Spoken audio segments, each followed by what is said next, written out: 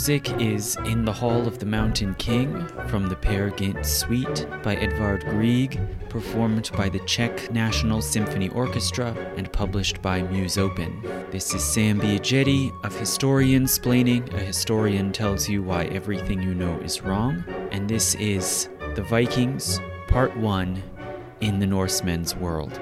So I've been researching for some time for a series of lectures about the Vikings, either 2 or 3, depending on exactly how much I get through tonight. But before I talk about the Vikings and their exploits, I wanted to first get an understanding of who the Vikings were and the world that they actually came from before they set out on their quests to pillage and plunder. Now, in theory, it seems as if the Vikings should need no introduction. They've been seen over and over again 1,000 times in novels and films and operas. They've become practically iconic, even a cliché, as symbols of rough, primitive strength. A lot like the cowboys that I talked about last month, and in some ways playing a similar role as symbols of sort of raw masculinity. But the constant use and reuse of the Vikings in art and popular entertainment through the centuries has led to the accretion of popular myths and distortions, again, like with the cowboys. And even the word Viking itself has been so overused and so overstretched in its meanings that even academics have basically given up on trying to maintain its original technical meaning. So what is that? Viking technically is not an ethnonym. It is not, at least originally, the name for a people tied together by language or customs or common ancestry or even a common geographic region. Rather, Viking is a word for a pursuit or an activity. As some have said, it's a job title. So the people of early medieval Scandinavia were Northmen, and it appears in different dialects as Nordmen or Norsemen. And in modern Scandinavian languages, the term is Nordborn, inhabitants of the north. And the correct way to refer to the language and religion of these people of the early medieval Scandinavian world is Norse. So technically speaking, it's wrong to refer to Viking art or Viking mythology, Viking society, etc. Rather, a Viking is specifically a person who sets out by sea to explore, and more specifically to raid and pillage. The original derivation of that word Viking is unclear, but it probably relates to the word vik, meaning bay along a seacoast. And hence some scholars have theorized that Viking originally is simply a synonym for pirate.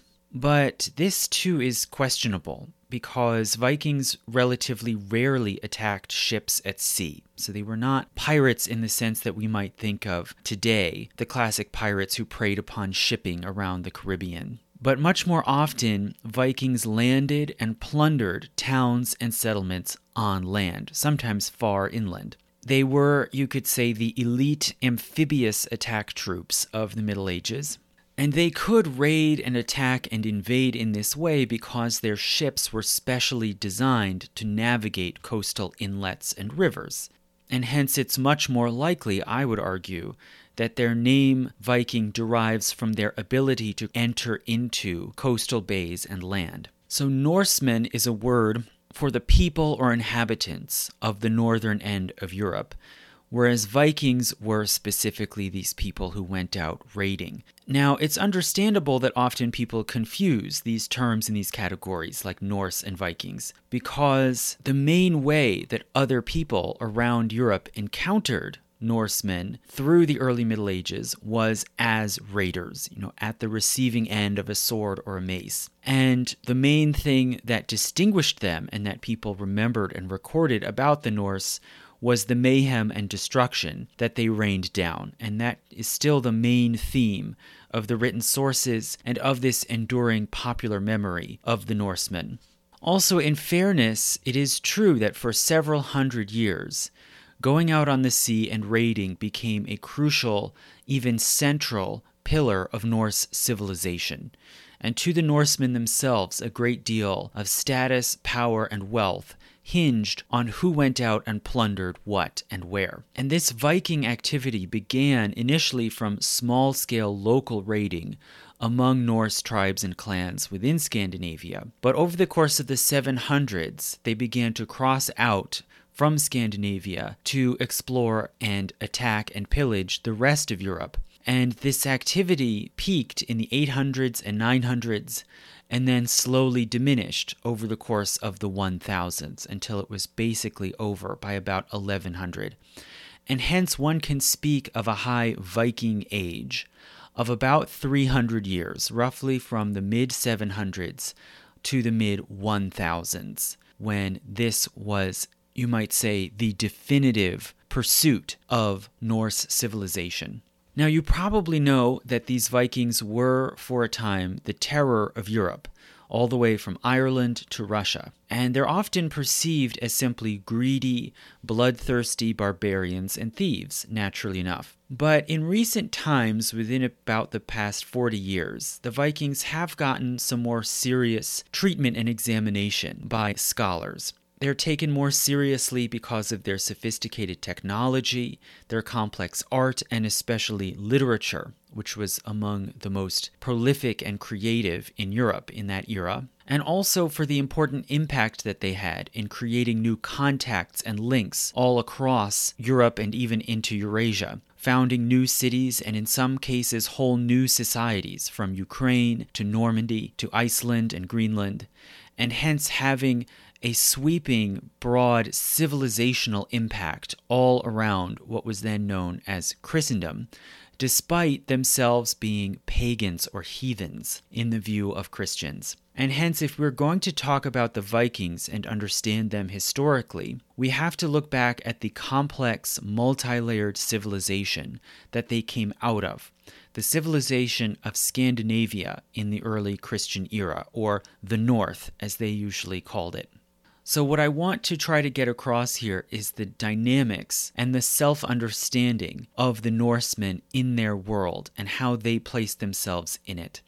So that's what I'm going to try to do in this first lecture before I then talk about their journeys, their explorations, and their exploits of raiding and conquest.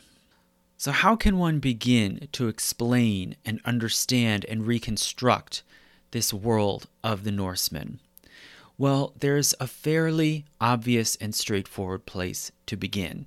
It centers on a tree, namely Yggdrasil, the world tree, the axis of the cosmos. And it only makes sense that in the eyes of the Norsemen, the center of their universe was this great tree. Scandinavia is heavily forested.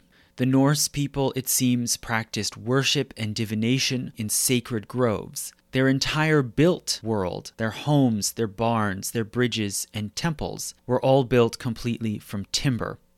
The ships that they used to trade, explore, and plunder were made from wood taken from whole tree trunks. And according to the records of their myths, they even believed that the first humans themselves were created from tree trunks. Now, Yggdrasil, this world tree, was believed to be an enormous ash tree, with 3 roots reaching down into deep wells in the underworld.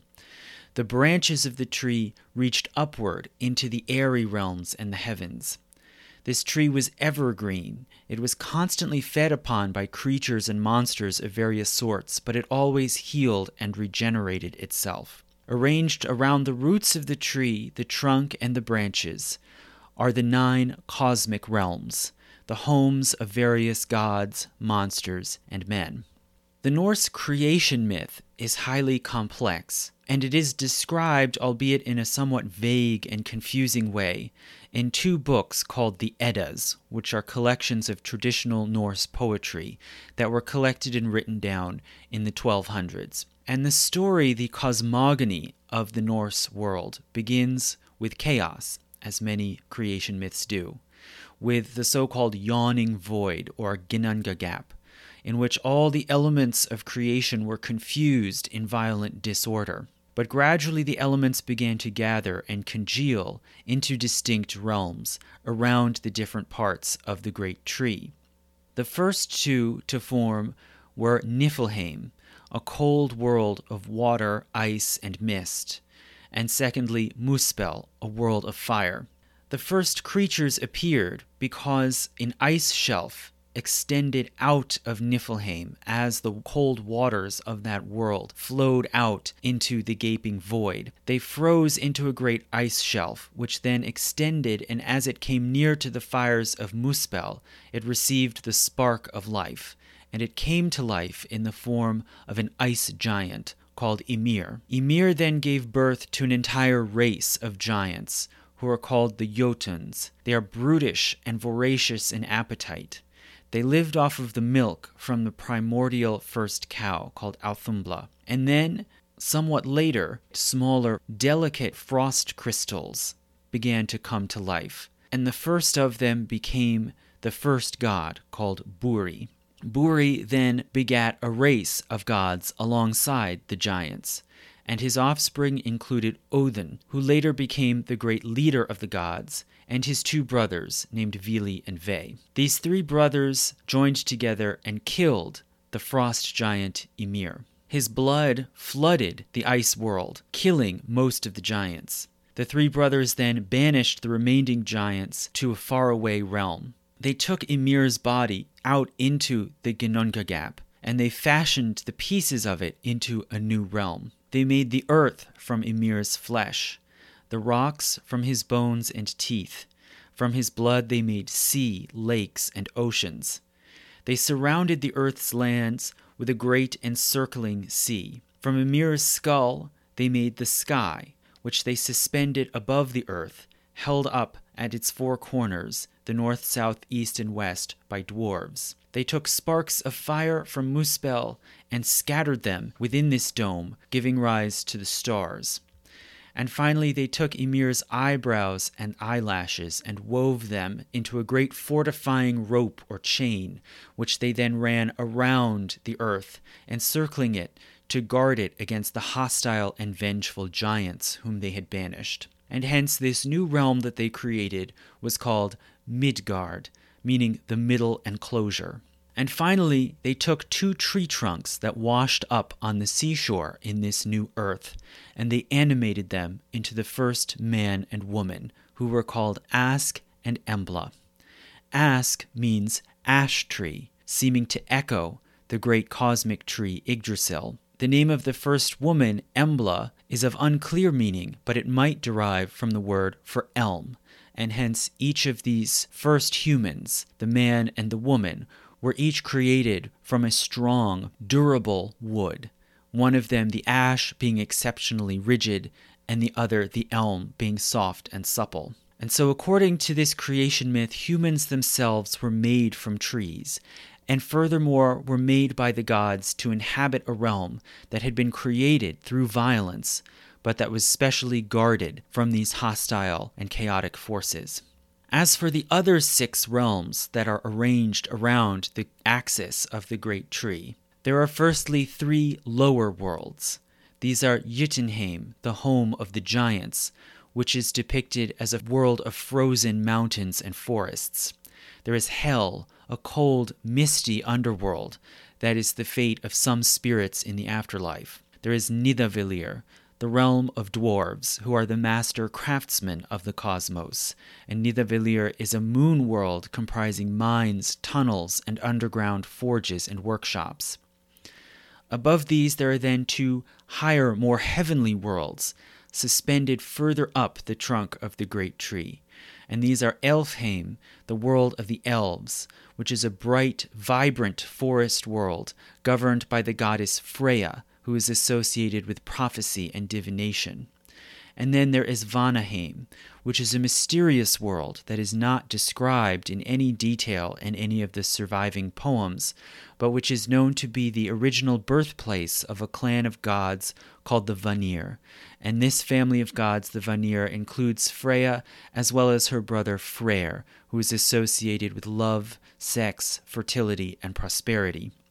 And then finally, suspended high up in the branches of the great tree, there is the highest realm of all, Asgard, the home of the high gods, another clan of gods called the Aesir. Asgard is described as a shining golden castle or fortress, with halls where the various deities host great gatherings. Each of the Aesir, these mythic gods who have their seat in Asgard, each one has different stories and associations, but they are not straightforward personifications of natural forces, like one might describe, say, the Greek goddess Aphrodite as a personification of love. These Norse gods are much more complicated and ambiguous. They include the aforementioned Odin, the god associated with rulership, authority, wisdom, and language. He's called upon to give inspiration to poets, and he's said to know the secret meanings of the runes. Then there is Thor, the god associated with strength and power, and with the weather. He's a hurler of lightning and thunderbolts.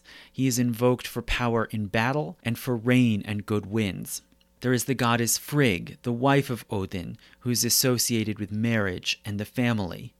And there is perhaps the most strange and ambiguous of all, Loki, a trickster god associated with cleverness, but also who begets fearsome beasts like the cosmic serpent and the giant wolf Fenrir. So it's significant that these two groups of gods, the Aesir and the Vanir, are distinct and seem to have different qualities. The Vanir are associated with prosperity and abundance rooted somehow in nature, as opposed to the Aesir, who are associated with human power and creativity, embodied in language and in military might, hence they live in a castle. But nonetheless, these two clans of gods are linked and bound together. According to the surviving mythic poems in the Eddas, which are quite unclear and disjointed, it seems that at some point in the past there was a war between these two families of gods. So Freya, the great goddess of the Vanir, seems to have gone in disguise into Asgard and taught the Aesir gods divination. But the Aesir unmasked her, and they tried to kill her repeatedly by burning, but she continually survived and rose from the ashes. This attempt to kill Freya sparked a long war with much destruction between the two groups of gods, and this war ended finally with a truce and the exchange of hostages between the two groups. And so the two clans came to be partly incorporated. And hence the Vanir could at times appear in Asgard and exercise the privileges of membership in the Aesir. Now there's been a great deal of speculation and theorization about the meaning of this myth of the Aesir-Vanir war. Perhaps it might reflect the existence of two earlier, very ancient pantheons of gods, which had previously been separate, perhaps one of them Indo-European, and the other pre-Indo-European, maybe belonging to some earlier indigenous people in Scandinavia before the arrival of Indo-Europeans. And after coming into conflict, these two groups of gods were then integrated. That might perhaps be the case. But the fact that the story was passed on and developed in this form suggests that it symbolized something more immediate, more relevant to the Norse people. Perhaps these two families of gods represent different aspects or parts of society, perhaps women and men. The Vanir seem to be more associated with fertility, and the Aesir more with rulership and warfare. Perhaps they represent different classes or modes of society, perhaps farming as opposed to war and raiding. But none of these schematic explanations quite seem to work. There's no definite pattern in the gender of the gods. Both groups include both male and female deities, and both seem to have been revered and venerated in Scandinavia by both men and women. And when it comes to agriculture and warfare, some important gods, such as Thor, were important to both and could be invoked for strength in battle as well as for rain for the crops. So there's no clear, easy way to delineate what these two groups represent. But another possibility is that they might stand for conflicting forces or impulses within Norse society, even within individual personalities in the Norse world. Conflicts between the warlike and the peaceable. The desire to achieve wealth and power through force or through cultivation. And the two probably existed always in tension throughout the Viking Age. Scandinavia is a fertile, abundant, and rich land, both in terms of farmland and mineral resources. But it could also be violent and unstable, especially in times of scarcity. Now, having said this much, some of you probably can see some points of comparison to other mythologies. The story of the destruction of the frost giant Ymir and the use of his body parts to create the world that they called Midgard is remarkably reminiscent, for instance, of the story of the cosmic man, Panku, who is spoken of in early Chinese myths. There are also many other stories from other mythologies about wars and overthrows between two contending groups of gods, such as the Titans who were overthrown by the Olympians in Greek mythology. There's also the existence of these various afterlife realms, which can sound similar to Hades or the Elysian Fields. But in a number of ways, this Norse mythology that is captured in the Eddas is more frightening than any of these. There is a great emphasis on the power and threat of enemies like the giants or the vicious creatures created by Loki. Humans appear as very minor figures and emerge almost as an afterthought, not as the great pinnacle of creation. And specifically, Midgard, the human realm of the earth and the seas, is presented as small and dwarfed and encircled by other frighteningly large and mysterious realms. There's a great emphasis on vulnerability to enemies, to frightening, inscrutable forces of heat and cold and water. And there is pervading this mythology a sense of fear and inescapable destiny. An emphasis on the warlike power of gods can be seen in this light as an expression of insecurity, of the need for human beings for constant protection and support against hostile forces. And this pervasive atmosphere of danger is summed up by the myth of Ragnarok. So the Eddas contain elaborate prophecies about the foreordained end of the world. And this aspect of the Eddas is extremely complex and detailed, and I cannot go through it in this lecture, but just in brief, this prophesied future apocalypse begins first with a breakdown in the human world, with social decay, loss of norms of honor, the breakdown of law and authority, which then is followed by a natural decay, represented by a long, deep winter lasting for 3 years with no summer, and the sun going dim as food runs out. A passage of this prophecy in the Poetic Edda says, quote, "Brothers will fight and kill each other. Sisters' children will defile kinship. It is harsh in the world, whoredom rife, an axe age, a sword age, shields are riven, a wind age, a wolf age. Before the world goes headlong, no man will have mercy on another." So this disorder and perversion of the world that begins in Midgard then spreads out to the other realms.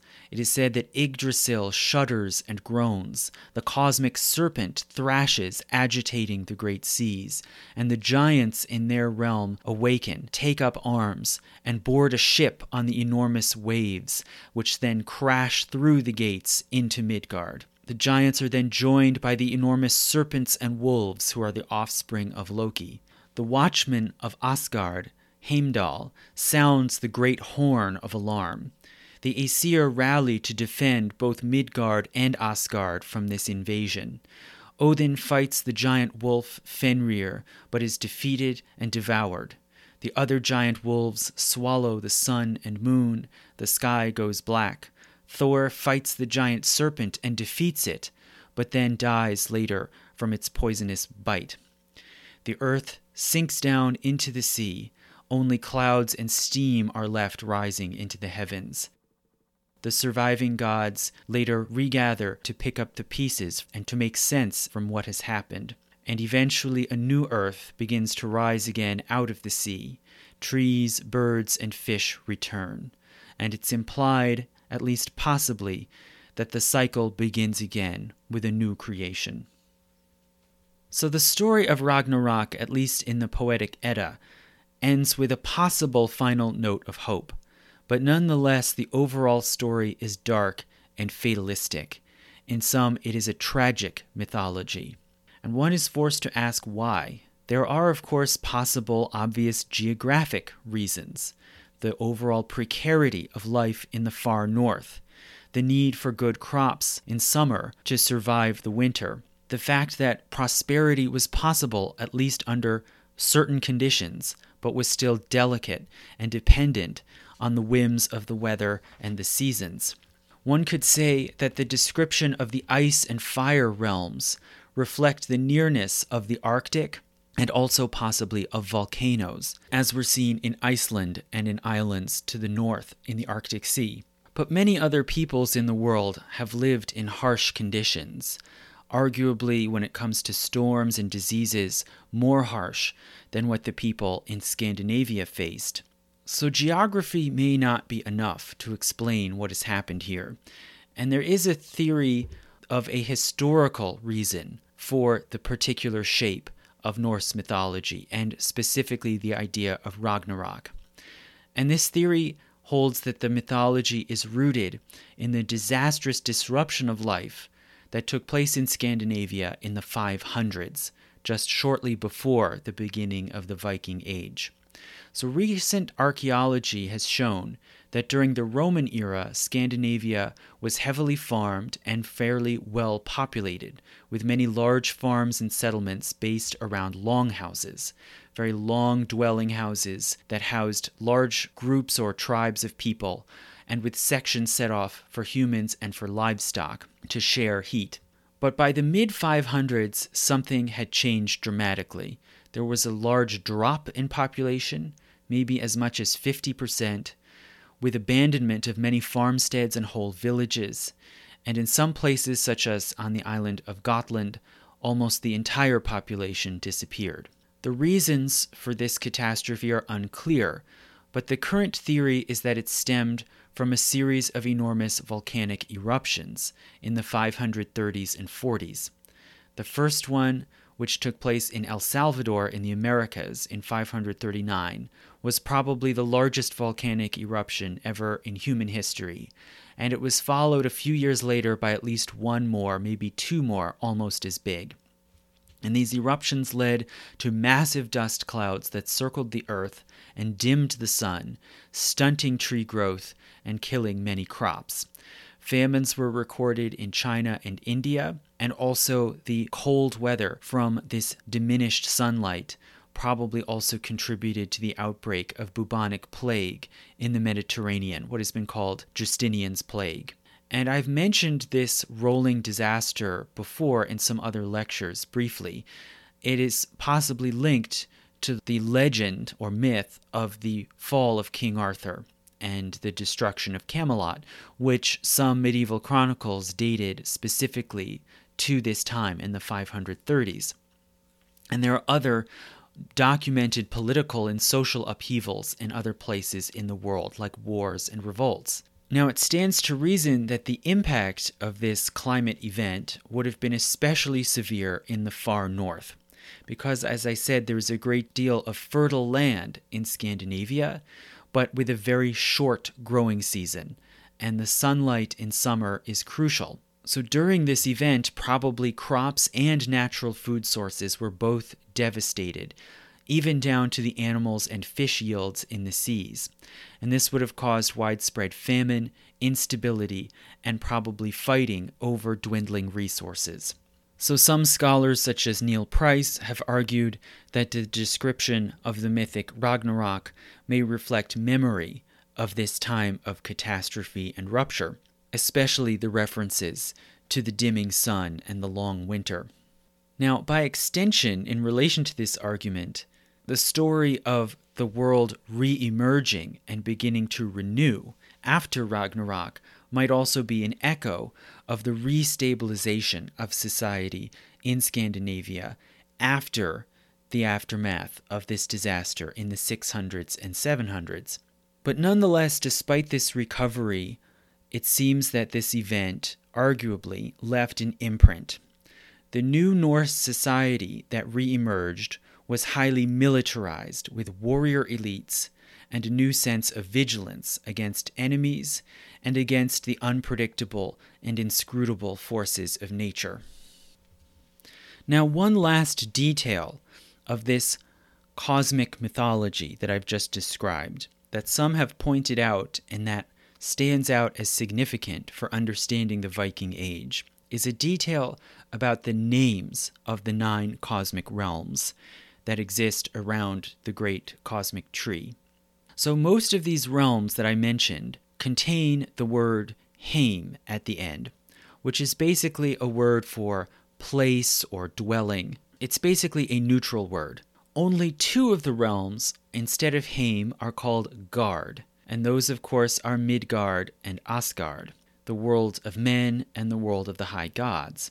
This suffix gard comes from the ancient Indo-European root meaning enclosure, and this is also the root of our English word garden, which originally just means a fenced enclosure that is cultivated. It is also the root of the word court, meaning an enclosed place of order, law, and authority. So both the Aesir and the humans, who in many ways reflect and resemble one another, live in such enclosed realms, whereas the Vanir, the gods associated with fertility, are apparently from a more wild, open, and mysterious realm called Vanaheim, much as the dwarves and the elves and the giants and these other strange beings also live in their realms called Heim. So Midgard and Asgard stand out as different, and the Aesir, the ruler gods, are said to abide in a shining castle, and the safety of this castle is symbolized by an enclosing wall or chain. Midgard is a lower reflection of Asgard. It is also an enclosure surrounded by a great fence. And much like if we picture a garden with a fence around it set among woods or thicket, likewise Midgard is also surrounded by more wild and mysterious places, some of which threaten it. And hence this cosmology reflects the mentality and even the way of life of the Norse people, their perception of themselves. They lived overwhelmingly in small farmsteads with houses and barns set among cleared fields surrounded by fences. The villages in which some of them lived were simply clusters of these farmsteads with their fences conjoined together. The larger towns in Scandinavia were very few, but they were surrounded by great earthwork walls and wooden palisades, and their harbors likewise were enclosed with earthworks and pilings. Sometimes even entire realms or kingdoms were bounded and set off from the outside world by earthwork walls, and their houses of worship and gathering places also were probably enclosed with symbolic defensive chains like Asgard. For instance, the temple at Uppsala was reportedly encircled by an enormous golden chain. So hence the mythology of the creation and destruction of the world or of the cosmos represents the self-image of farmers subsisting in a largely wild and wooded landscape, and their struggle to protect footholds of human life and civilization against the wilderness. And even more broadly, you could say the natural attitude of Norse people towards the wider world, beyond their own local village or settlement, and even beyond Scandinavia. Their attitude to this wider world was one of wonder and curiosity, but also fear, a constant awareness of danger from outside the home. And the Viking Age, I would argue, is really defined by this mixture of terror and desire. Okay, so coming from myth to the factual, documented world, the real world in quotation marks, what was this landscape in which the Norse people lived and survived? Well, they lived basically in a cluster of countries in far northern Europe, which we today collectively call Scandinavia, but which then was usually simply called the North. And these are rugged lands which had been covered in glaciers and hence had a very complex, fractured landscape with many lakes, fjords, and islands. Being in the far north, Scandinavia experiences dramatic changes among the seasons, with relatively mild summers and very deep winters. The natural vegetation is mainly evergreen forests, with also some plains and marshes.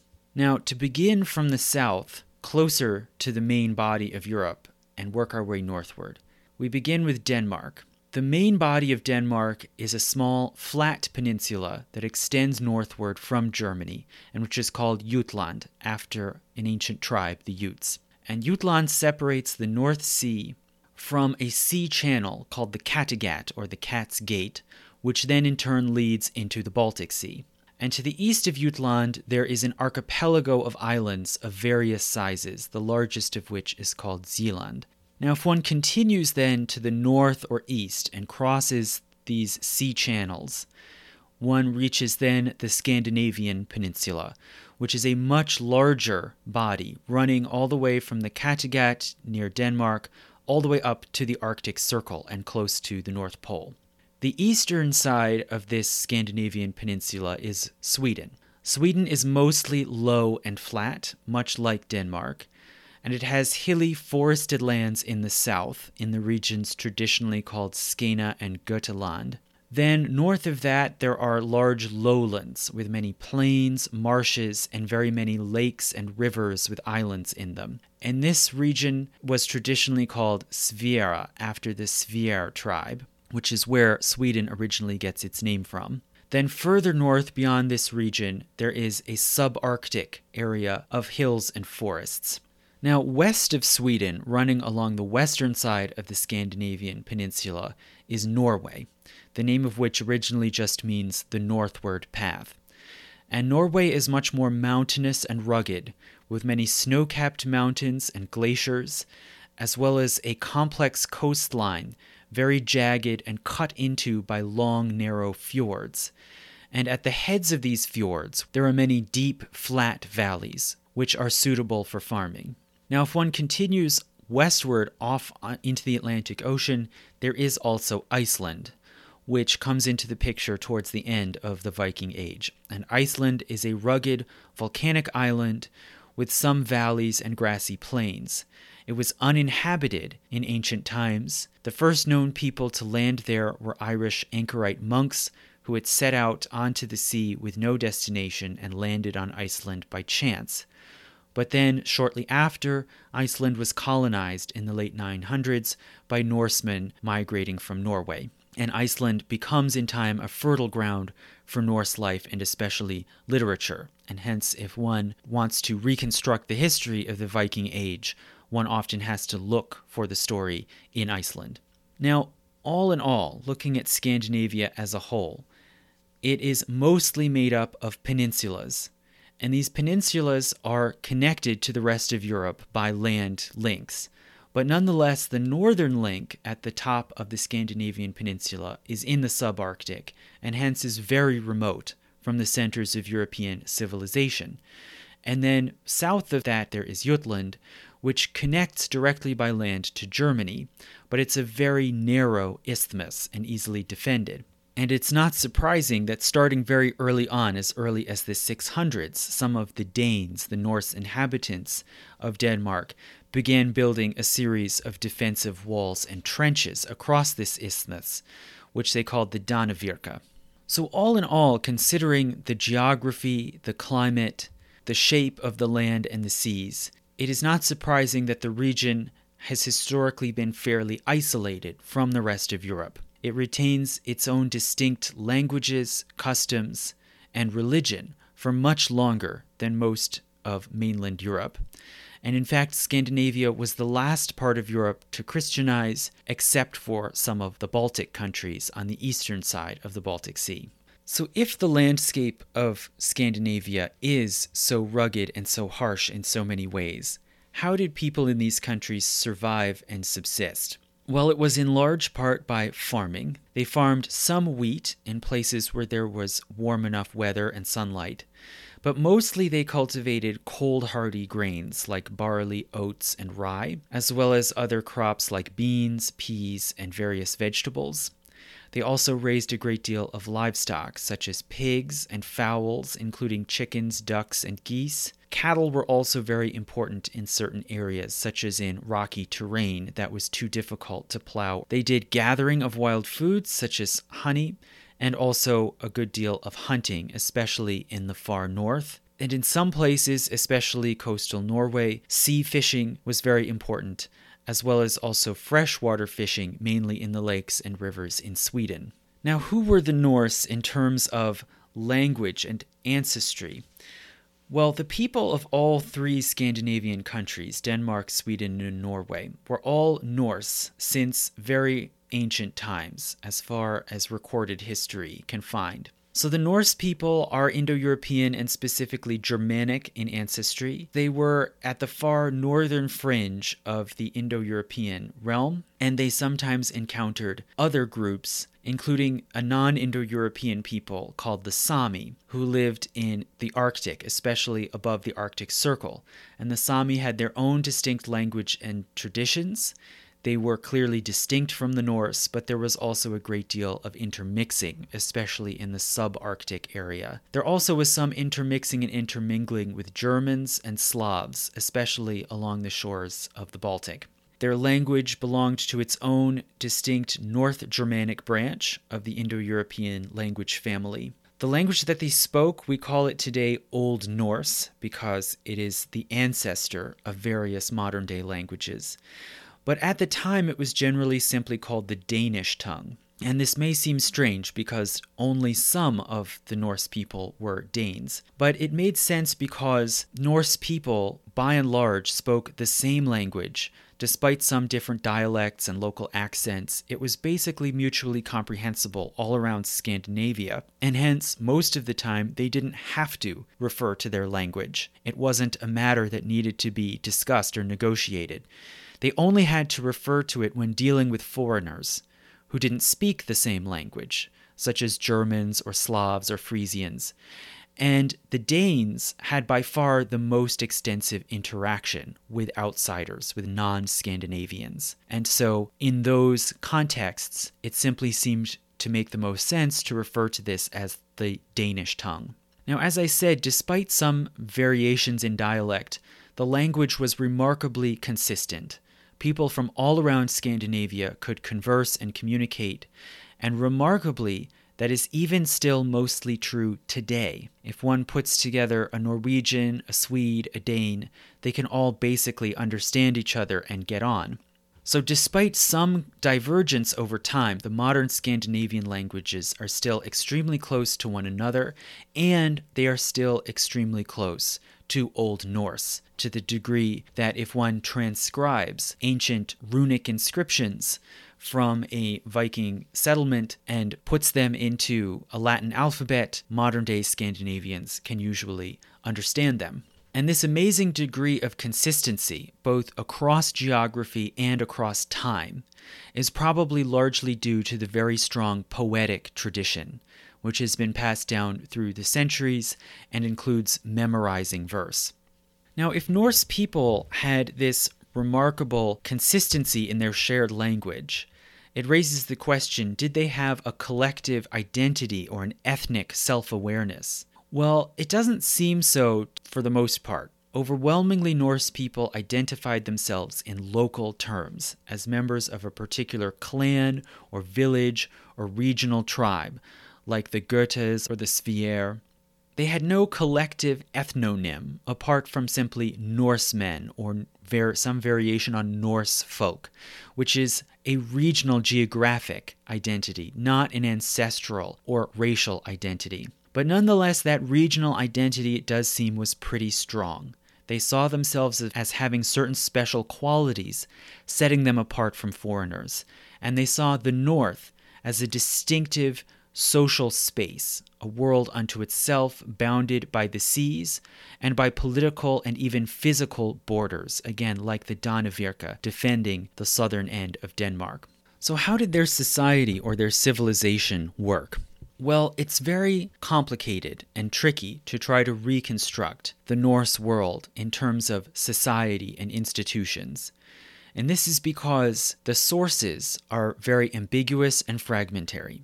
Although it's not hard to translate and identify the words, the lexicon, nonetheless, the content is very scattered with tremendous gaps. So first and foremost, a lot of the reconstruction of Norse society has to come from archaeology. And there are many important and revealing archaeological finds from the Viking Age, although they tend to skew very much towards the wealthy elite. So these are mainly hoards with buried gold artifacts, and then from later years also coins.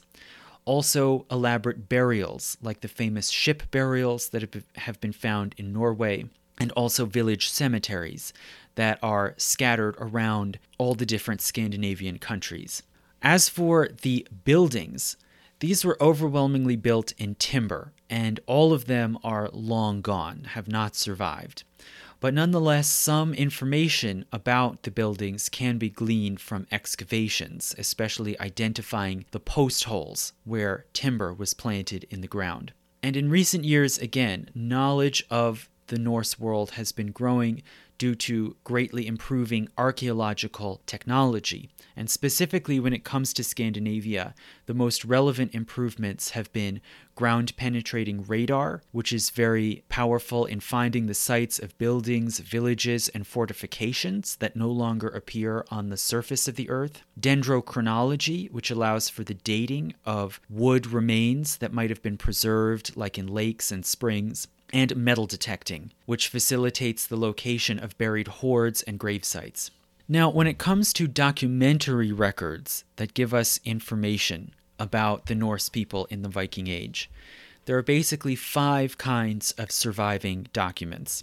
The first, and the one that goes farthest back into the past, is the runic inscriptions. So the runes are a writing system that were invented in Scandinavia, it seems in the 100s AD, probably inspired by Roman writing. Viking Age runes were slightly different from that original invention. They had been simplified and were written with a simple 16-character alphabet called the Futhark, after the first 5 characters in this alphabet. The runes are very simple, angular characters based on vertical stems and then diagonal crossbars added to those stems in various configurations. The runes were designed to be easy to carve into wood, basically cutting against the grain and making a clear, distinct mark in the wood. And wood was the most commonly used medium for recording runes. Paper was completely unknown in the Viking Age, and parchment was very rare and expensive, whereas wood was everywhere. So there have been many finds of small rune sticks made of wood or sometimes also of bone. And these rune sticks have various trade accounts, instructions, diplomatic messages, and some of them occasionally also used a cipher code called Utenvillir, which was used to encode private or personal messages. And for instance, one wooden stick that was found in Sweden had an encoded message that was found to say, "Kiss me." But while some of these rune sticks have been found, and it seems that, again, wood and bone were the most common media at the time, nonetheless, the most common and abundant form of surviving runes that can still be found today are in stone. So in the Viking Age, it became common to erect stones with runic inscriptions, often commemorating people, deeds, and events. Some of them were erected by major figures such as kings celebrating the accomplishments of their reigns. Others were erected by relatively ordinary people, commemorating family members or friends. And they were sometimes also accompanied by a few lines of Norse verse. In later years, when large building projects became more common in Scandinavia, sometimes rune stones were erected to commemorate who had sponsored or built monumental works. And for instance, next to a paved causeway that was excavated in Sweden, a rune stone was found with the inscription, quote, "Jarle Banka had these stones raised in memory of himself in his lifetime, and he made this bridge for his soul, and alone he owned the whole of Taby, God help his soul." Now, the second major type of documentary source that gives us stories and information about the Vikings is foreign accounts of their activities. So there are many documents describing the Viking raiders and also merchants in the eyes of foreigners who encountered them, such as the Irish Annals, the Anglo-Saxon Chronicle. There are also some direct descriptions and eyewitness accounts written by travelers, diplomats, or missionaries who went into Scandinavia or into the Viking colonies around Europe. And these foreign sources often emphasize the brutality and the barbarism of these people whom they saw as heathens.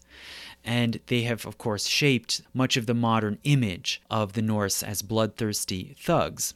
Now, this, of course, can seem incongruous then when you consider that the next and probably really the biggest, most abundant source of information about the Norse is their poetry. There was a very strong poetic tradition in Scandinavia, and there are several kinds of surviving Norse poetry.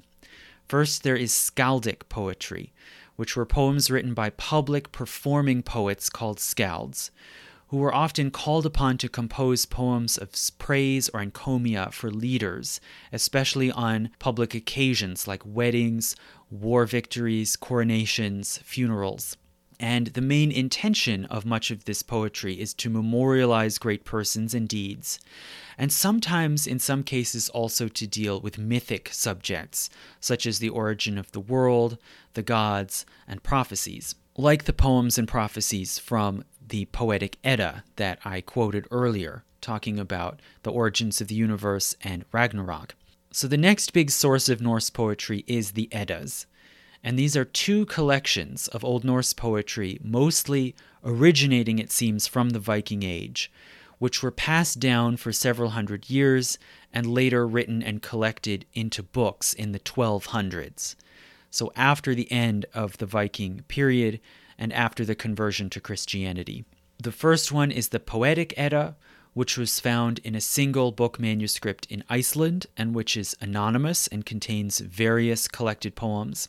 And the other is the Prose Edda, which is a book or manual for poets about the art of poetry, which contains many passages and some complete poems, and which reportedly was collected and edited by a skald named Snorri Sturluson, who lived from the late 1100s to 1241, and he was originally from Iceland.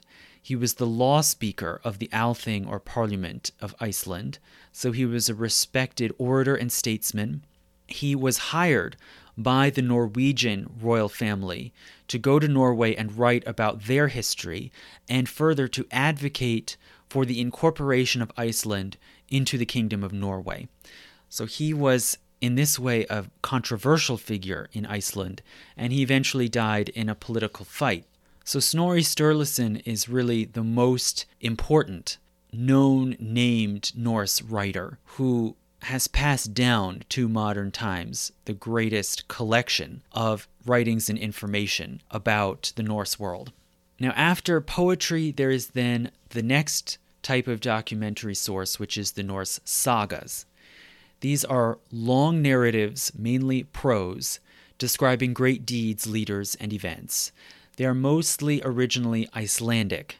A lot of them deal with specific towns or valleys or families in Iceland and their history, often tracing them back to Norway or even further into ancient and mythic times.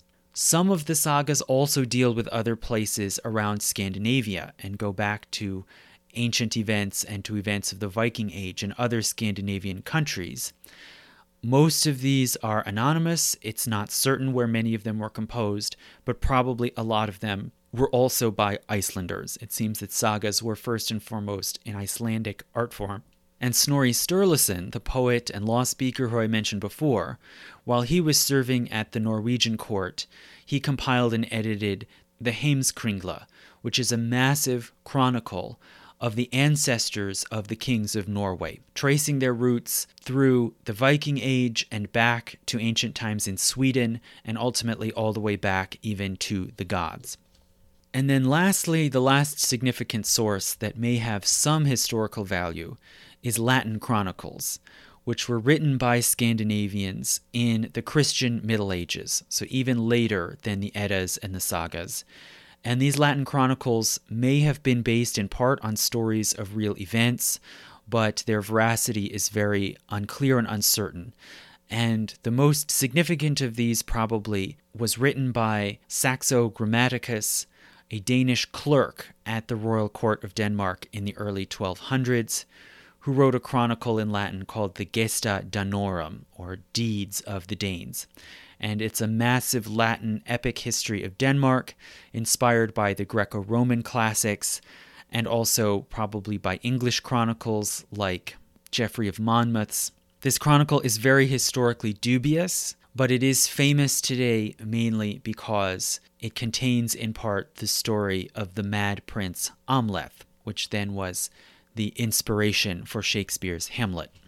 But putting these later Latin chronicles like the Gesta Danorum aside, there are 4 basic types of documents that give us evidence about the Norse world. And each of these are very uneven and incomplete in terms of what they reveal and what they exclude. They are often very ambiguous with a great deal of lost context, and their geographic scope is very uneven. Basically, each of these 4 types is most strongly associated with one particular country.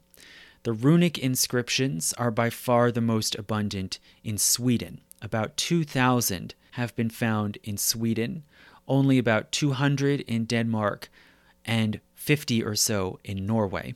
When it comes to the foreign accounts about the Norse people, they deal overwhelmingly with Denmark, which was the Scandinavian country that had the closest and most intense interactions with the rest of Europe.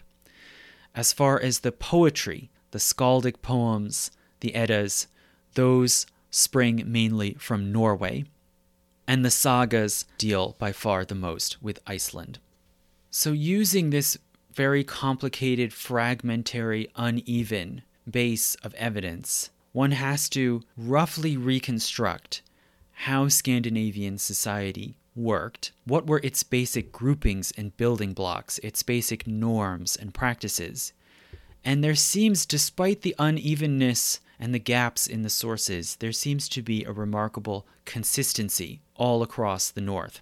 So as for the basic social groupings out of which society emerged, there is, of course, firstly, the household, which in Scandinavia was generally small as compared to other parts of Europe.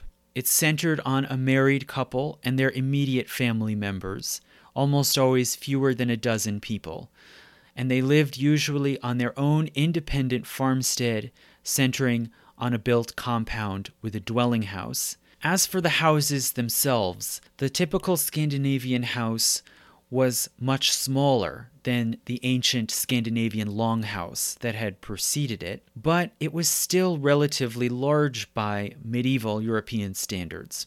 So the Scandinavian house did not have just a single room, like one tended to see in places like England and France, but rather typically 3 rooms, and this would include a main central hall with a central hearth, surrounded by various alcoves and platforms for sitting, socializing, and sleeping, and then 2 gable rooms offset at either end of the hall. One an enclosed kitchen or women's workshop with an earthen oven, and at the other end what seems to be a men's workshop. And this arrangement of the house probably reflects a sort of gender symmetry, or even arguably a parity, between the sort of parallel worlds of men and women. So when it comes to gender, women's status in Scandinavian society was relatively strong, as often happens in very martial and warlike societies. And this may seem counterintuitive, but there is a sort of logic to it, that if men are frequently away at war, if many of them die at war, often women, wives, daughters, mothers, were left then to handle the household and the running of civil society at home, and could often rise to positions of power and respect in society. Marriage in the Norse world was understood as an equal partnership, uniting both 2 people and their families. And either party, the man or the woman, could initiate divorce.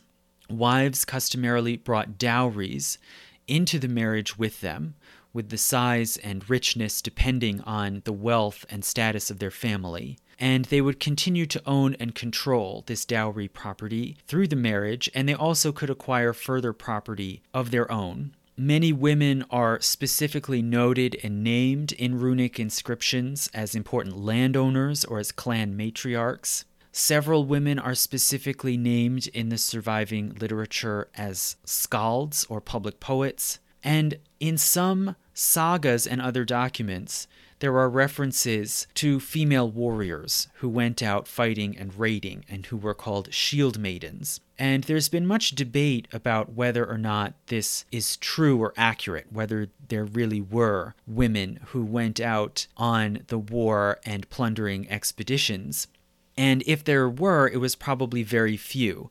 But this story of the shield maidens has in recent times been corroborated archaeologically, such as by the excavation of the grave of what appears to be a female warrior with weapons and horses in the town of Birka in Sweden. Now, beyond the household and the married couple, there were the larger groupings of clans and tribes, and these were based on kinship and on geographic region. They were led by kin group leaders or chieftains, and in many areas there also were higher-ranking paramount chieftains and war commanders who were called jarls, which is the root of the English word earl. Now, alongside clans and tribes, there also was the felag, which is the voluntary fellowship of men who cooperated in joint ventures such as trade and also in mutual aid and defense, basically similar to the Germanic guild that was described in mainland Europe. And specifically, there was a specific type or variety of felag called the lith, which is the martial fellowship or warrior band that centered on a chieftain or a jarl, and that would engage together in war and raiding. So society was very militaristic and often unstable, but helping to maintain some degree of civil peace, there was also the thing, which is the local council or gathering for the debating of public matters and the settling of disputes. And there were many of these all over Scandinavia. Additionally, Norse settlers on Iceland created the so-called Althing, a supreme or general council, which evolved into the Icelandic parliament, and in that form still functions today and is commonly referred to as the oldest continuously functioning parliament in the world. So Norse people were joined together by these various intersecting and cross-cutting ties of kinship, fellowship, and peacekeeping, but they were also arranged into a stratified class hierarchy. So most of the Norse people, it seems, were legally free, and that meant that they had the right to travel, to hold property, and significantly to speak and take part in the thing. Many of the free people were also freeholding farmers who lived on and cultivated their own land, but some of them also were poor laborers and servants without their own land, and there was, it seems, some legal stratification where the law recognized distinctions of wealth and status. For instance, there were laws requiring the payments of fines and fees as compensation for killing or injuring other people, and the fees and fines were higher depending on the status, the wealth, the rank of the person who had been injured, and whether their family were landowners. Now, while most of the people of Scandinavia, as I said, were free, also some were slaves. These slaves included captives who were taken from foreign raids and then sold in Scandinavia, as well as their children and descendants. Some also were enslaved for crimes, so they were not all necessarily foreign captives. And these slaves worked both on agricultural fields and in homes. They were subject to the power and discipline of their masters, albeit with some minor legal limits and protections. Many slaves became free over time. They could become free through earning wages and paying for their freedom, or through living in a community for a long time over several generations, after which eventually they would be recognized as free inhabitants. And this reflects the sort of lingering underlying assumption that slavery was essentially a condition of foreigners without kin. Now, as I said, society was warlike and militaristic. Warfare was fairly frequent, with many local wars and feuds, and increasingly after the 700s also raids abroad. The Norse were infantry fighters. They were not cavalrymen. They did have horses for travel and sometimes for farm work, but they were not known for their skills of horsemanship, possibly because so much travel was by sea, and transporting horses took up valuable and critical space and resources on a ship. So they fought overwhelmingly on foot. Their weaponry included, first and foremost, swords. They were accomplished swordsmen. They tended to use large, double-edged, and very finely made swords forged within Scandinavia. They also fought with other hand weapons like axes and knives. And they used chainmail armor and iron helmets. And in all of these respects, they were not that different from most other fighters around medieval Europe. The look of a Viking warrior would not have been all that dramatically different from an Anglo-Saxon or a Gaul or a Lombard. Their helmets did not have horns. This would have been highly impractical. Putting large, heavy horns on top of your helmet would have made it precarious and would have made it very easy for your enemy to unhelm you by merely grabbing or striking the horns. So they did not have horns on their helmet, but rather there are a few surviving religious figurines of deities and also figures probably representing gods, particularly Odin, in woven tapestries. And these figures do have horned helmets.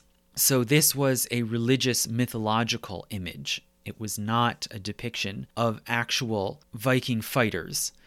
But this image nonetheless caught on in 19th century popular art and theater as a sort of visual code for the Vikings, and you could say as a sort of reference to their quasi-animalistic nature. But really, the look, the equipment of a Viking fighter was not that unusual for medieval Europe. What was distinctive about them more was tactics. Not only their seafaring and amphibious raids, but also their use of sneak attacks and their practice of berserking, a sort of ritually induced battle frenzy. So if this was the basic fabric and structure of society, how was one expected to conduct oneself in this world? What were the basic norms and ethics? Well, these were mainly, it seems, martial, norms of courage, loyalty, honor, and the keeping of oaths. Also generosity and hospitality, being a good and generous host, protecting one's guests, as well as also being a good guest. There's a surviving poem from the Eddas called Havamal, which contains stanzas of advice to a man who is venturing out in the world. And it begins, quote, "The man who stands at a strange threshold should be cautious before he cross it, glance this way and that. Who knows beforehand what foes may sit awaiting him in the hall? Better gear than good sense a traveler cannot carry. A more tedious burden than too much drink a traveler cannot carry. The tactful guest will take his leave early, not linger long. He starts to stink who outstays his welcome in a hall that is not his own." The codes of relations between guest and host were really fundamental, and they underpinned this image of the good, honorable, respected man. And the overarching goal of these norms, it seems, was fame. So the Norse people were just as obsessed with fame as the moderns. They just attached it to different people and different qualities for different reasons. So Norse poetry, it seems, always emphasizes that human beings and humanity itself are mortal. But nonetheless, fame lives on. There's tremendous importance placed upon the afterlife, the idea of halls, where the good, the righteous, the honored are able to gather and celebrate one another. And these halls in the afterlife most importantly include Folvangur, the Hall of Freya, and Valhall, sometimes also called Valhalla, the Hall of Odin. And these are the sort of two highest afterlife realms where warriors are able to feast and celebrate. And the main aim of both the sagas and the skaldic poems is, of course, to celebrate great men and women, to pass on their deeds and their personal qualities to future generations.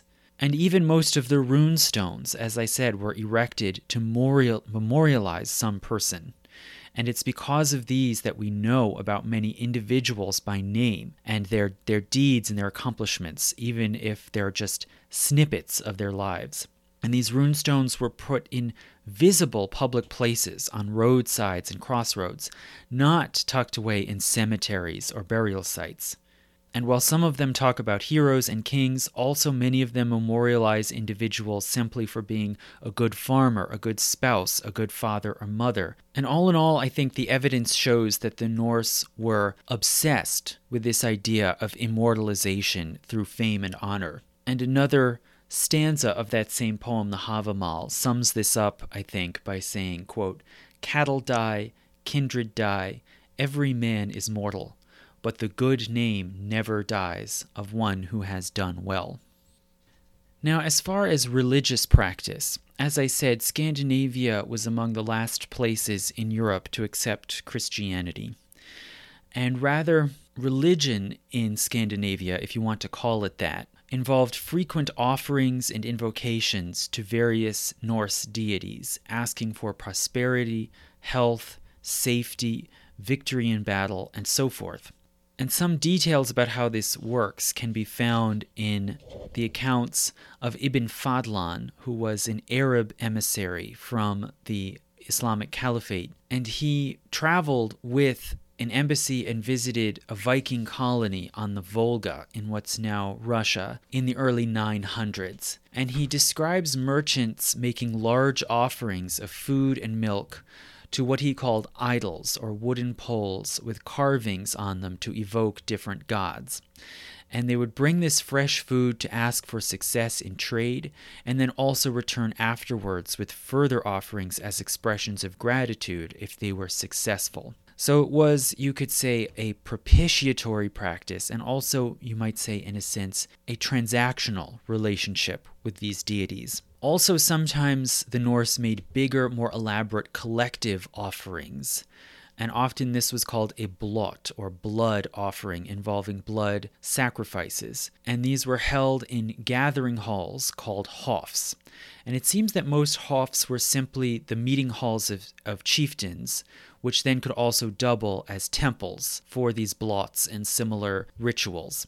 In a few places, it seems there also were larger building complexes with hofs as well as adjoining smaller buildings that may have been specifically ceremonial.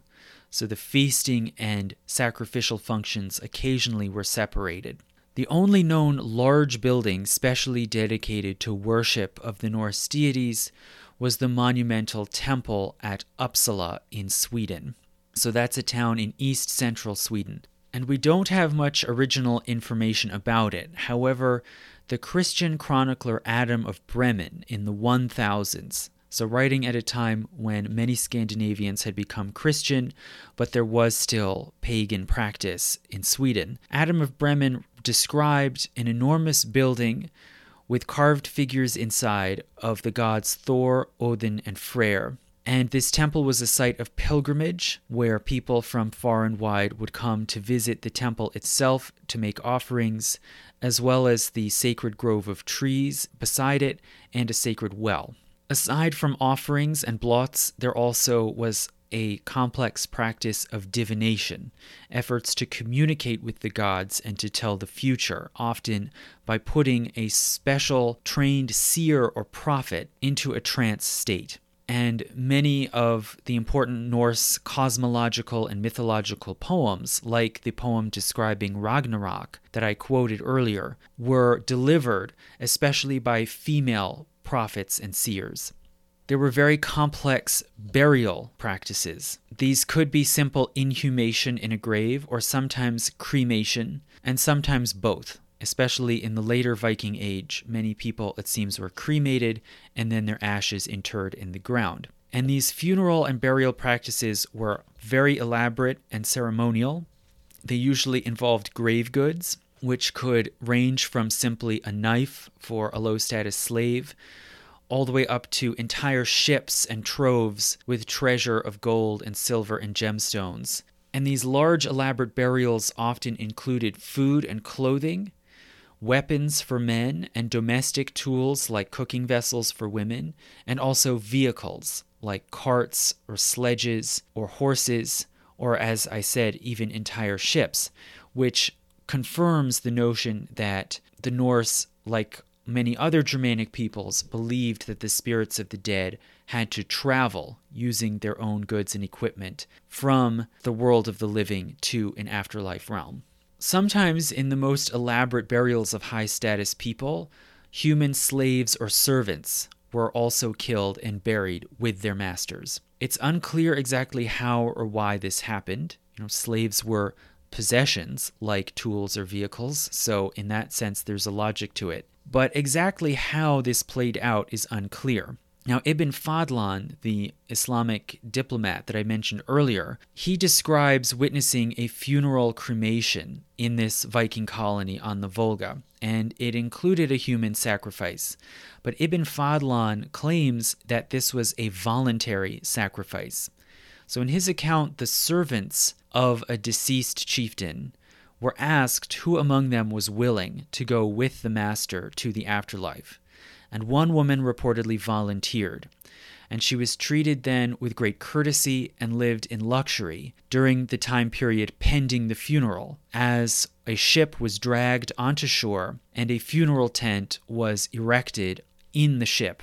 The tent was then loaded with food and luxury goods, and at the funeral rite itself, the slave woman entered into the tent. Warriors then followed her into the chamber and killed her, and then the ship was set on fire, and the entire structure and its contents burned down in about an hour. Now, it's likely that in addition to this practice of sacrificing slaves or servants to be buried with their masters, it's likely that some human sacrifice also took place as part of worship of the gods. So Adam Bremen, that Christian chronicler I mentioned earlier, who described the temple at Uppsala, he said that it was a site of sacrifice, and that periodically, every few years, the worshippers there killed 9 males of 8 different species of animals, including humans, and hung all of the bodies in the sacred grove beside the temple. Now, it's not entirely certain whether this is real and whether this second-hand account from Adam of Bremen is entirely accurate and reliable, but it does seem there may be some corroboration of this story about Uppsala.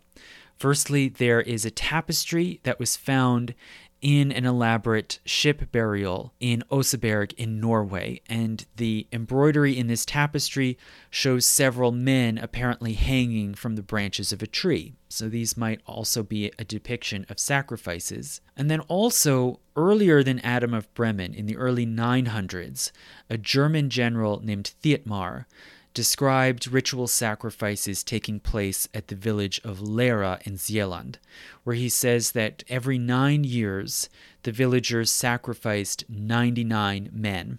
And if this is true, it probably indicates that Lera, which is sort of centrally located in this large island of Zeeland in Denmark, was also a place of pilgrimage and collective sacrificial offerings.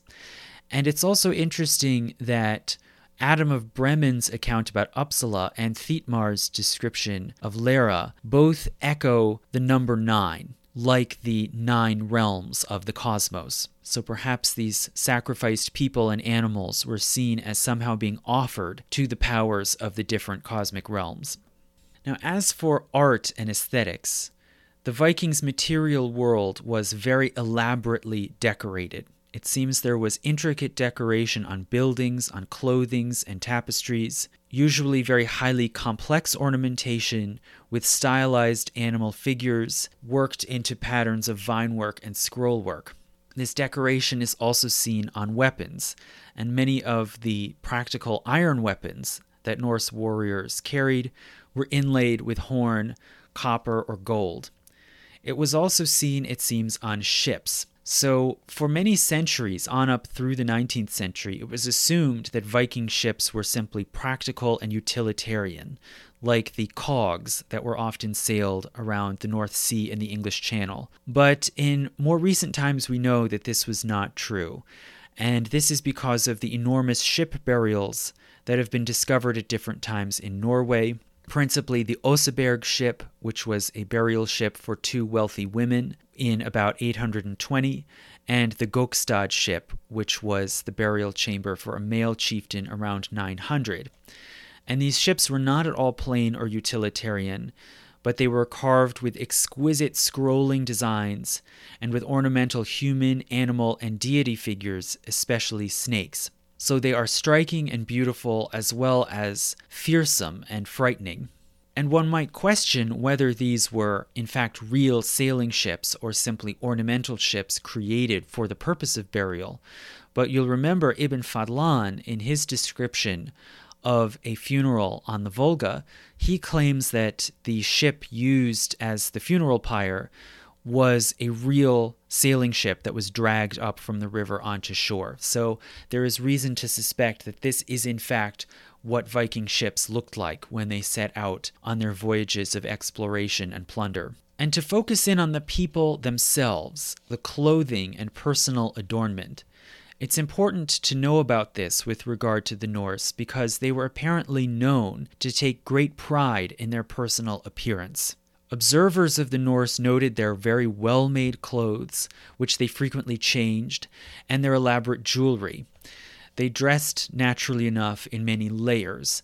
Men wore undergarments and trousers, and tunics over them, often with embroidered hems and borders. Women wore undergarments like shifts, and then overdresses over top of them, which they wrapped around the body and then held up by shoulder straps over the shoulder that were fastened onto the overdress with large oval brooches.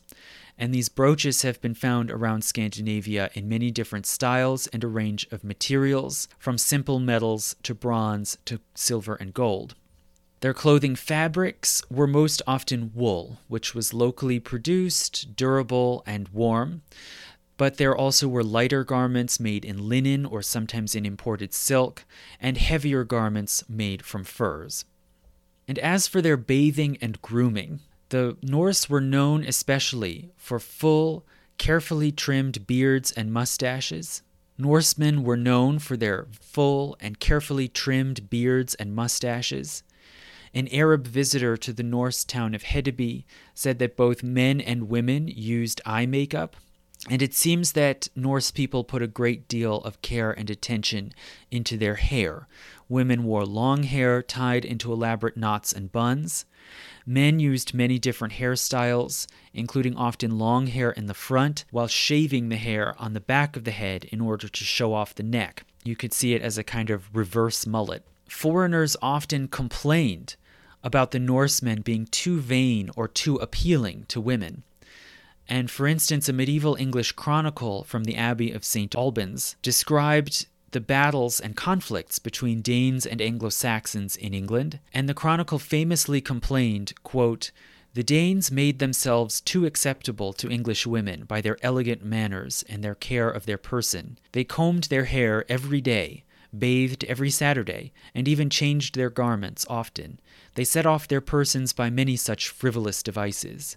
In this manner they laid siege to the virtue of the married women, and persuaded the daughters, even of the nobles, to be their concubines." End quote.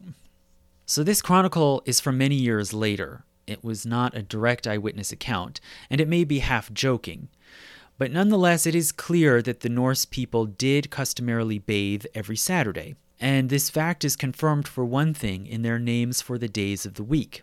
So their days of the week were patterned on the Roman week.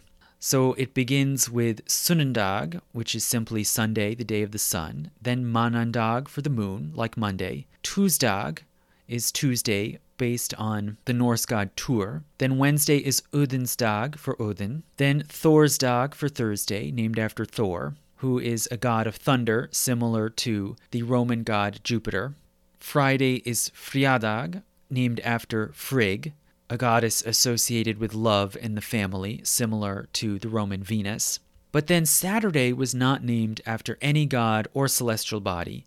Rather, it was called Laugardag, Laugar being the Norse word for a hot spring where people would go to bathe. So the bathing on Saturdays was very fundamental to their lifestyle. It probably was ritual and ceremonial, and most likely involved more extensive grooming beyond just bathing. So from the point of view of Western Europeans, the Scandinavians were remarkably meticulous about cleaning and grooming themselves. But the picture is different from the Eastern point of view. There's more ambivalence, because the Islamic East in particular had much higher standards of cleanliness than Europeans did. And there's a very famous description of the Vikings, again from the travel account of Ibn Fadlan. So in his description of the Vikings on the Volga from the 920s, he describes on the one hand the very impressive personal appearance of the Norsemen, and he wrote, quote, "I have seen the Rus as they came on their merchant journeys and encamped by the Volga. I have never seen more perfect physical specimens, tall as date palms, blond and ruddy.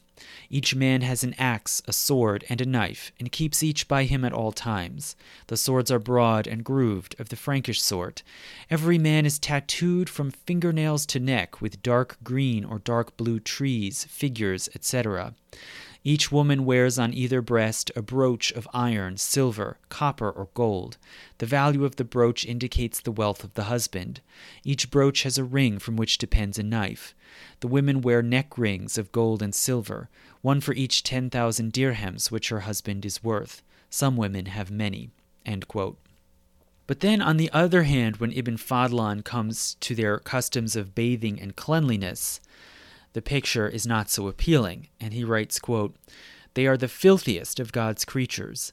They have no modesty in defecation and urination, nor do they wash after pollution from orgasm, nor do they wash their hands after eating.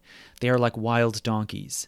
Every day they must wash their faces and heads, and they do in the dirtiest and filthiest fashion possible. To wit, every morning a girl servant brings a great basin of water. She offers this to her master, and he washes his hands and face and his hair. He washes it and combs it out with a comb in the water. Then he blows his nose and spits into the basin. When he is finished, the servant carries the basin to the next person, who does likewise. She carries the basin thus to all the household in turn, and each blows his nose, spits, and washes his face and hair in it." End quote. So you might see a tension here, or even a contradiction, between the Western and Eastern views of the Vikings and their personal habits. And you can see here clearly, especially in Ibn Fadlan's account, a clash of standards of purity and disgust. Clearly, this whole scene and this whole process sounds incredibly gross to us, as it would to a Muslim or an Arab that Ibn Fadlan was writing for. But nonetheless, in the Vikings' defense, we should note some things. For one thing, they came from a cold climate, with very few diseases. There are no known epidemics to have broken out in the Viking Age. Scandinavia had no cities or even very large towns, and no crowd diseases. And so it was not arguably as much of a threat for them to share germs through bodily fluids as it would be for people from other parts of Europe or the Mediterranean or the Middle East. And hence the sense of disgust that we feel at the idea of spit and mucus being circulated around a household is culturally specific. And furthermore, it seems that, again, the main point of this sort of morning ablution ritual was grooming for personal appearance, not for health. Now, as we heard, Ibn Fadlan was also very impressed by the wealth and the opulence of this Viking colony on the Volga. That was a mercantile colony, so that makes some sense. But it does seem that over the course of the Viking Age, society back in Scandinavia also grew quite wealthy. And it wasn't just through raiding and pillaging. There was a successful exploitation also of trade. So how did trade and commerce work to build up the wealth of the Norse people?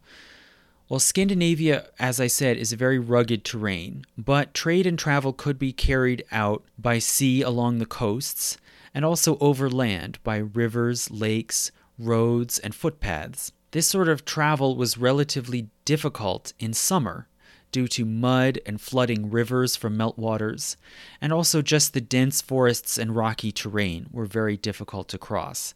And this was especially challenging, it seems, in Sweden. Even though Sweden was flat, it was cut through by dense forests, lakes, and marshes. So travel around Scandinavia, including in Sweden, was actually much easier in the winter, which sounds counterintuitive. But in the winters, the lakes and rivers froze, and the rocky terrain was covered over with snow, which then could be crossed fairly easily with sledges, skis, and on some surfaces even skates. So important goods like animal hides or fish could be traded and exchanged around Scandinavia, and then on the sea lanes they also could then export and gain foreign goods. So what sort of goods could be exported from the Norse countries? Well, there was the obvious wool and animal hides. Also iron. There were large sources of iron that were mined and exploited in both Sweden and Norway. And even still today, Sweden is one of the major iron suppliers of the world. There also were special varieties of stone which could be valuable, such as slate, which was often made into whetstones for export, soapstone, which was made into cooking vessels, and rock crystal, which could be carved for religious jewels and sculptures and for drinking vessels. There also were very valuable export materials obtained by hunters and fishers in the far north, and these include elk and reindeer antlers, some of which were obtained by hunting and some by trading with the Sami, and most especially walrus tusks, which were the best available ivory in Northern Europe. And so the abundance of these resources made it possible then for Norse merchants to trade abroad and to import silver and gold, which were the most desired, and also other luxury goods such as wine and silk. Now, how was this foreign trade carried on? Overwhelmingly, of course, by sea. So Norse settlements on the coast built and launched cargo ships, which were made from carefully selected, naturally curving and shaped timbers, which were then riveted together.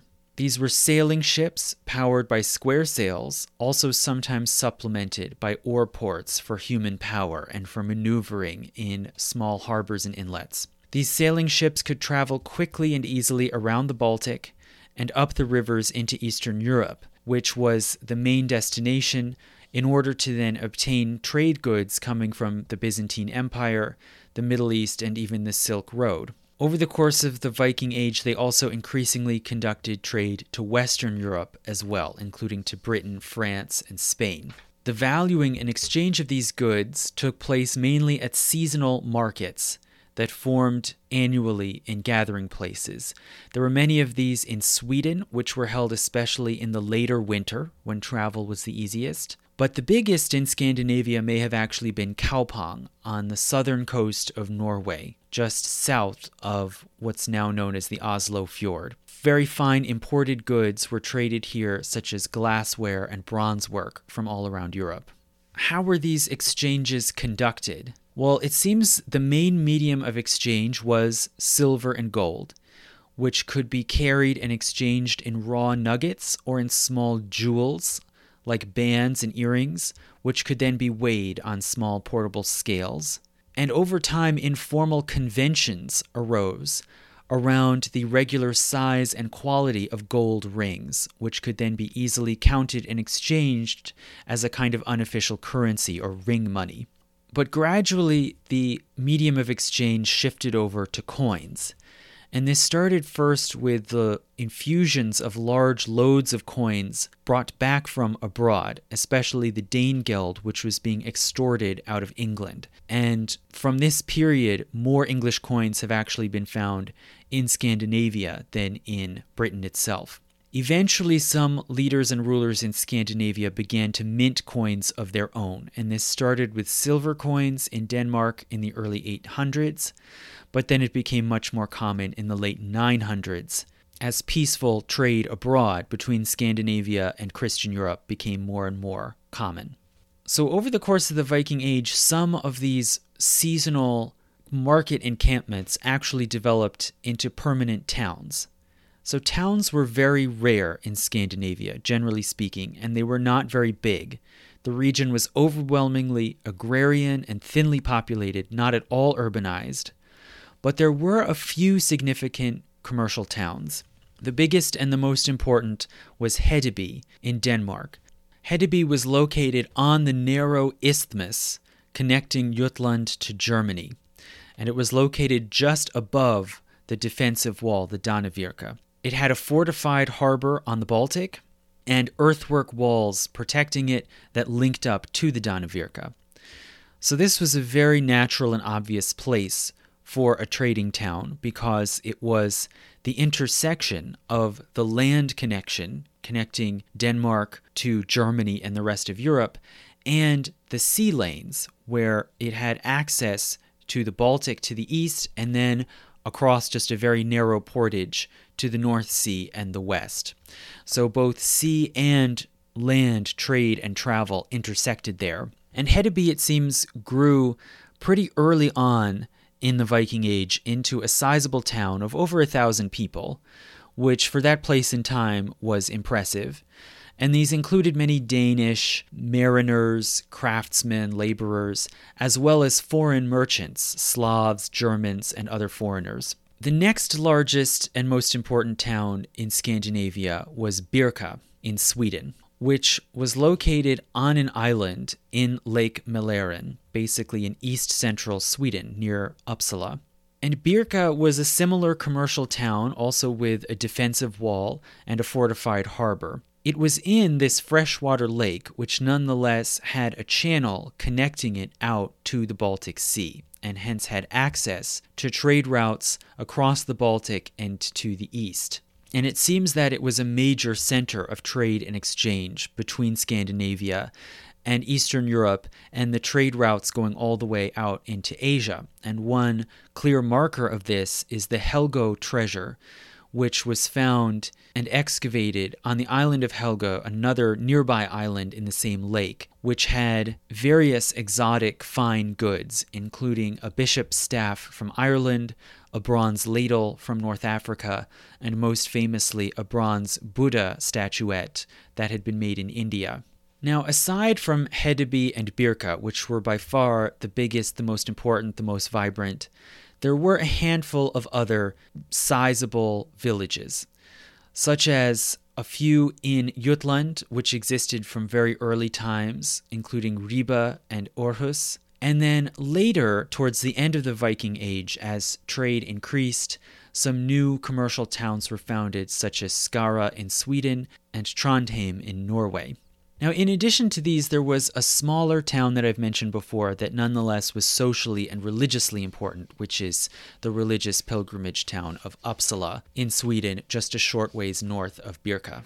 So these towns existed, you could say, as sort of small islands of urban life amidst a great sea of overwhelmingly agrarian, farming and hunting-based life, where society was organized again around clans, tribes, and fellowships. Through the Viking Age, all the Scandinavian countries were very decentralized and disunited. Decisions and disputes were worked out on the local level by local chieftains or by gatherings of the Thing. There were, however, a few prominent leaders here and there who claimed a special title, the title of Konung, meaning some sort of ruler, related to the German König and the English king. It seems from some surviving documents, such as the Heimskringla, the chronicle by Snorri Sturluson that I mentioned before, it seems that some of these Konung leaders claimed divine descent and hence some sort of special cosmic or religious authority. But nonetheless, they had very little concrete governmental power. Most of them through the Viking Age had no royal administration, no trained officials like administrators or tax collectors. They could only use their social prestige or status to try to procure compliance from their putative subjects in the form of tribute or military service or labor on projects like the defense of walls.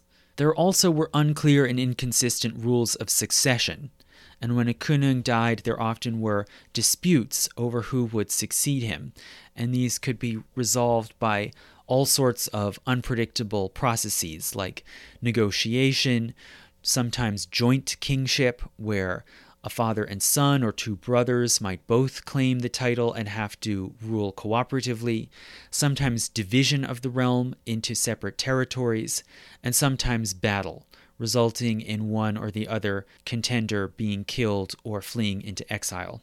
So while it does appear that there were sort of king-like figures somewhere on the scene through much of the Viking Age, it was a very slow and haphazard process for them to gradually consolidate political power.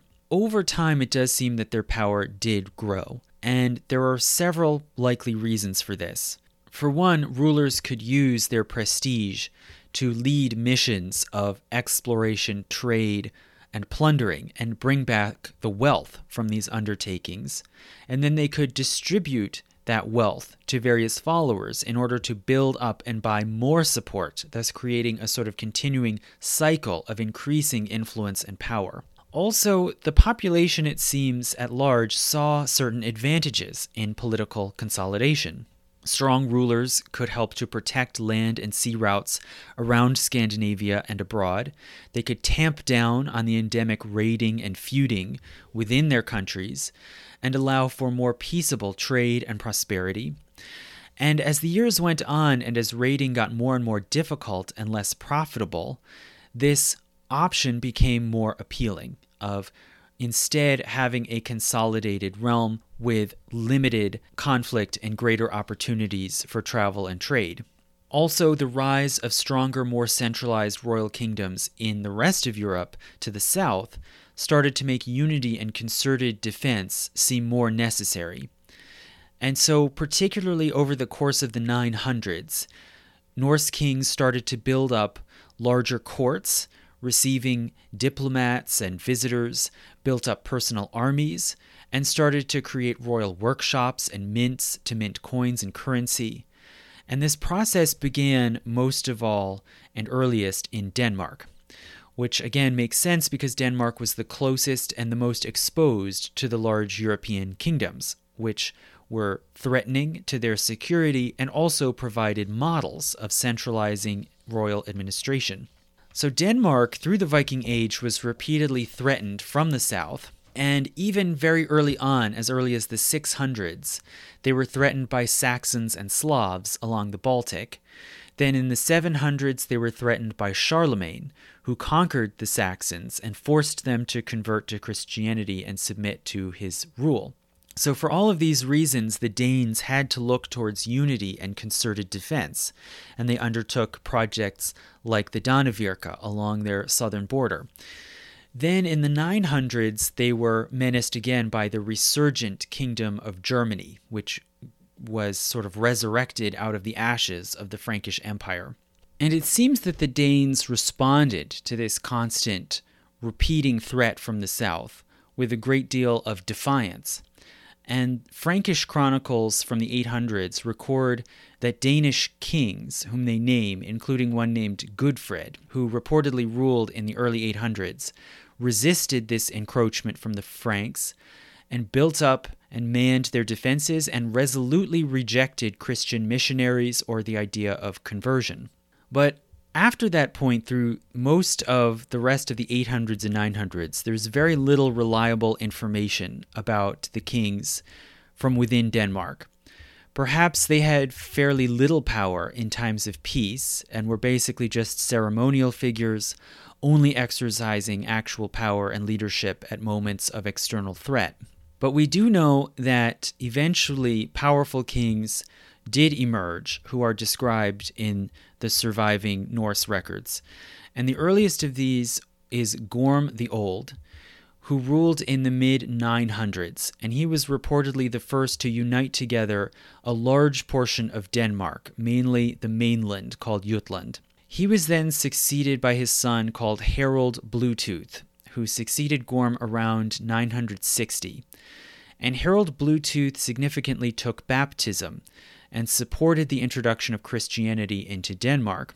He also aggressively extended his power eastward onto the islands of the Baltic and across to the Scandinavian peninsula. So by the time he died, his realm included not only Jutland, but also all the islands to the east and the southern end of what's now Sweden, including the provinces of Skåne and Götaland. He also laid claim to some of southern Norway as well, but this seems to have been tenuous and he wasn't able to hold on to it. So he had a very extensive realm, unlike any previous Scandinavian ruler, and he endeavored to secure it with great building projects. So he built roads and bridges, including an enormous half-mile-long timber bridge called Ravening Enge in southern Jutland.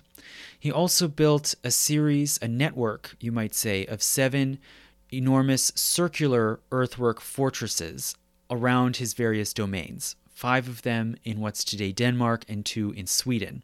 And some of these enormous fortresses, which were unlike anything known to have been built before in Scandinavia, some of them are located on sea channels, but also some of them are inland, away from the shore. And this suggests that they were not used in order to control sea lanes or in order to launch expeditions abroad, but more likely they were intended to house troops strategically around the realm in order to control the civilian population and suppress local resistance. Nonetheless, there was, it seems, a series of rebellions of increasing size all through Harold Bluetooth's reign, and the last one was led by his son, called Svein Forkbeard. And Svein defeated Harold, who died in battle in 986.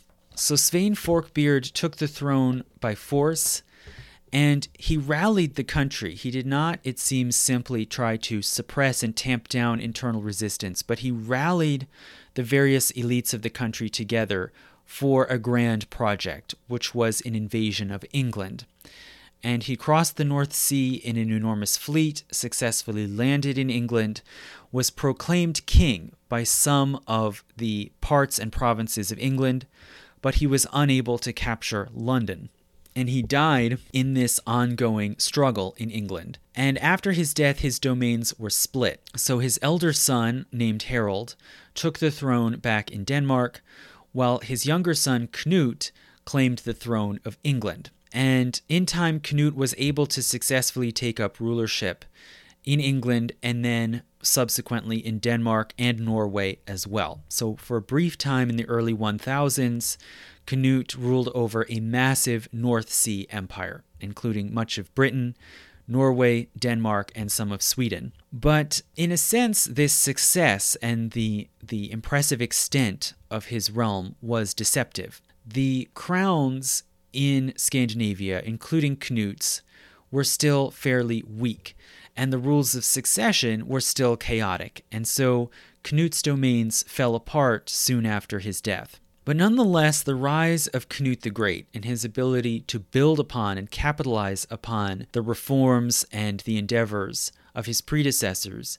this was still a watershed. So his rise to power in the early 1000s arguably, I would say, marks the beginning of a new era of increasing royal power and centralization, of increasing involvement in the rest of Europe, both of which were facilitated by the rise of Christianity. So Harold Bluetooth was not the only king in Scandinavia to see Christianity as advantageous, as a way to overcome and paper over regional and tribal differences, and to refocus prestige and authority around the towns and around the royal courts.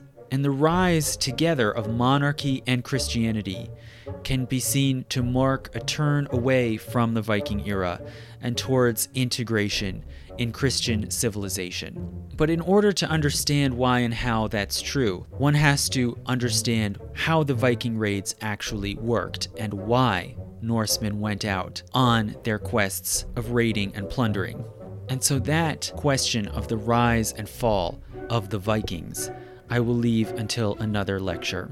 So thank you so much for listening, and if you want to hear my patron-only materials, including my Myth of the Month number 20 on conspiracy theories, please go to my Patreon page. The link should be in the description, and sign up at any level, even if it's just $1. Thank you.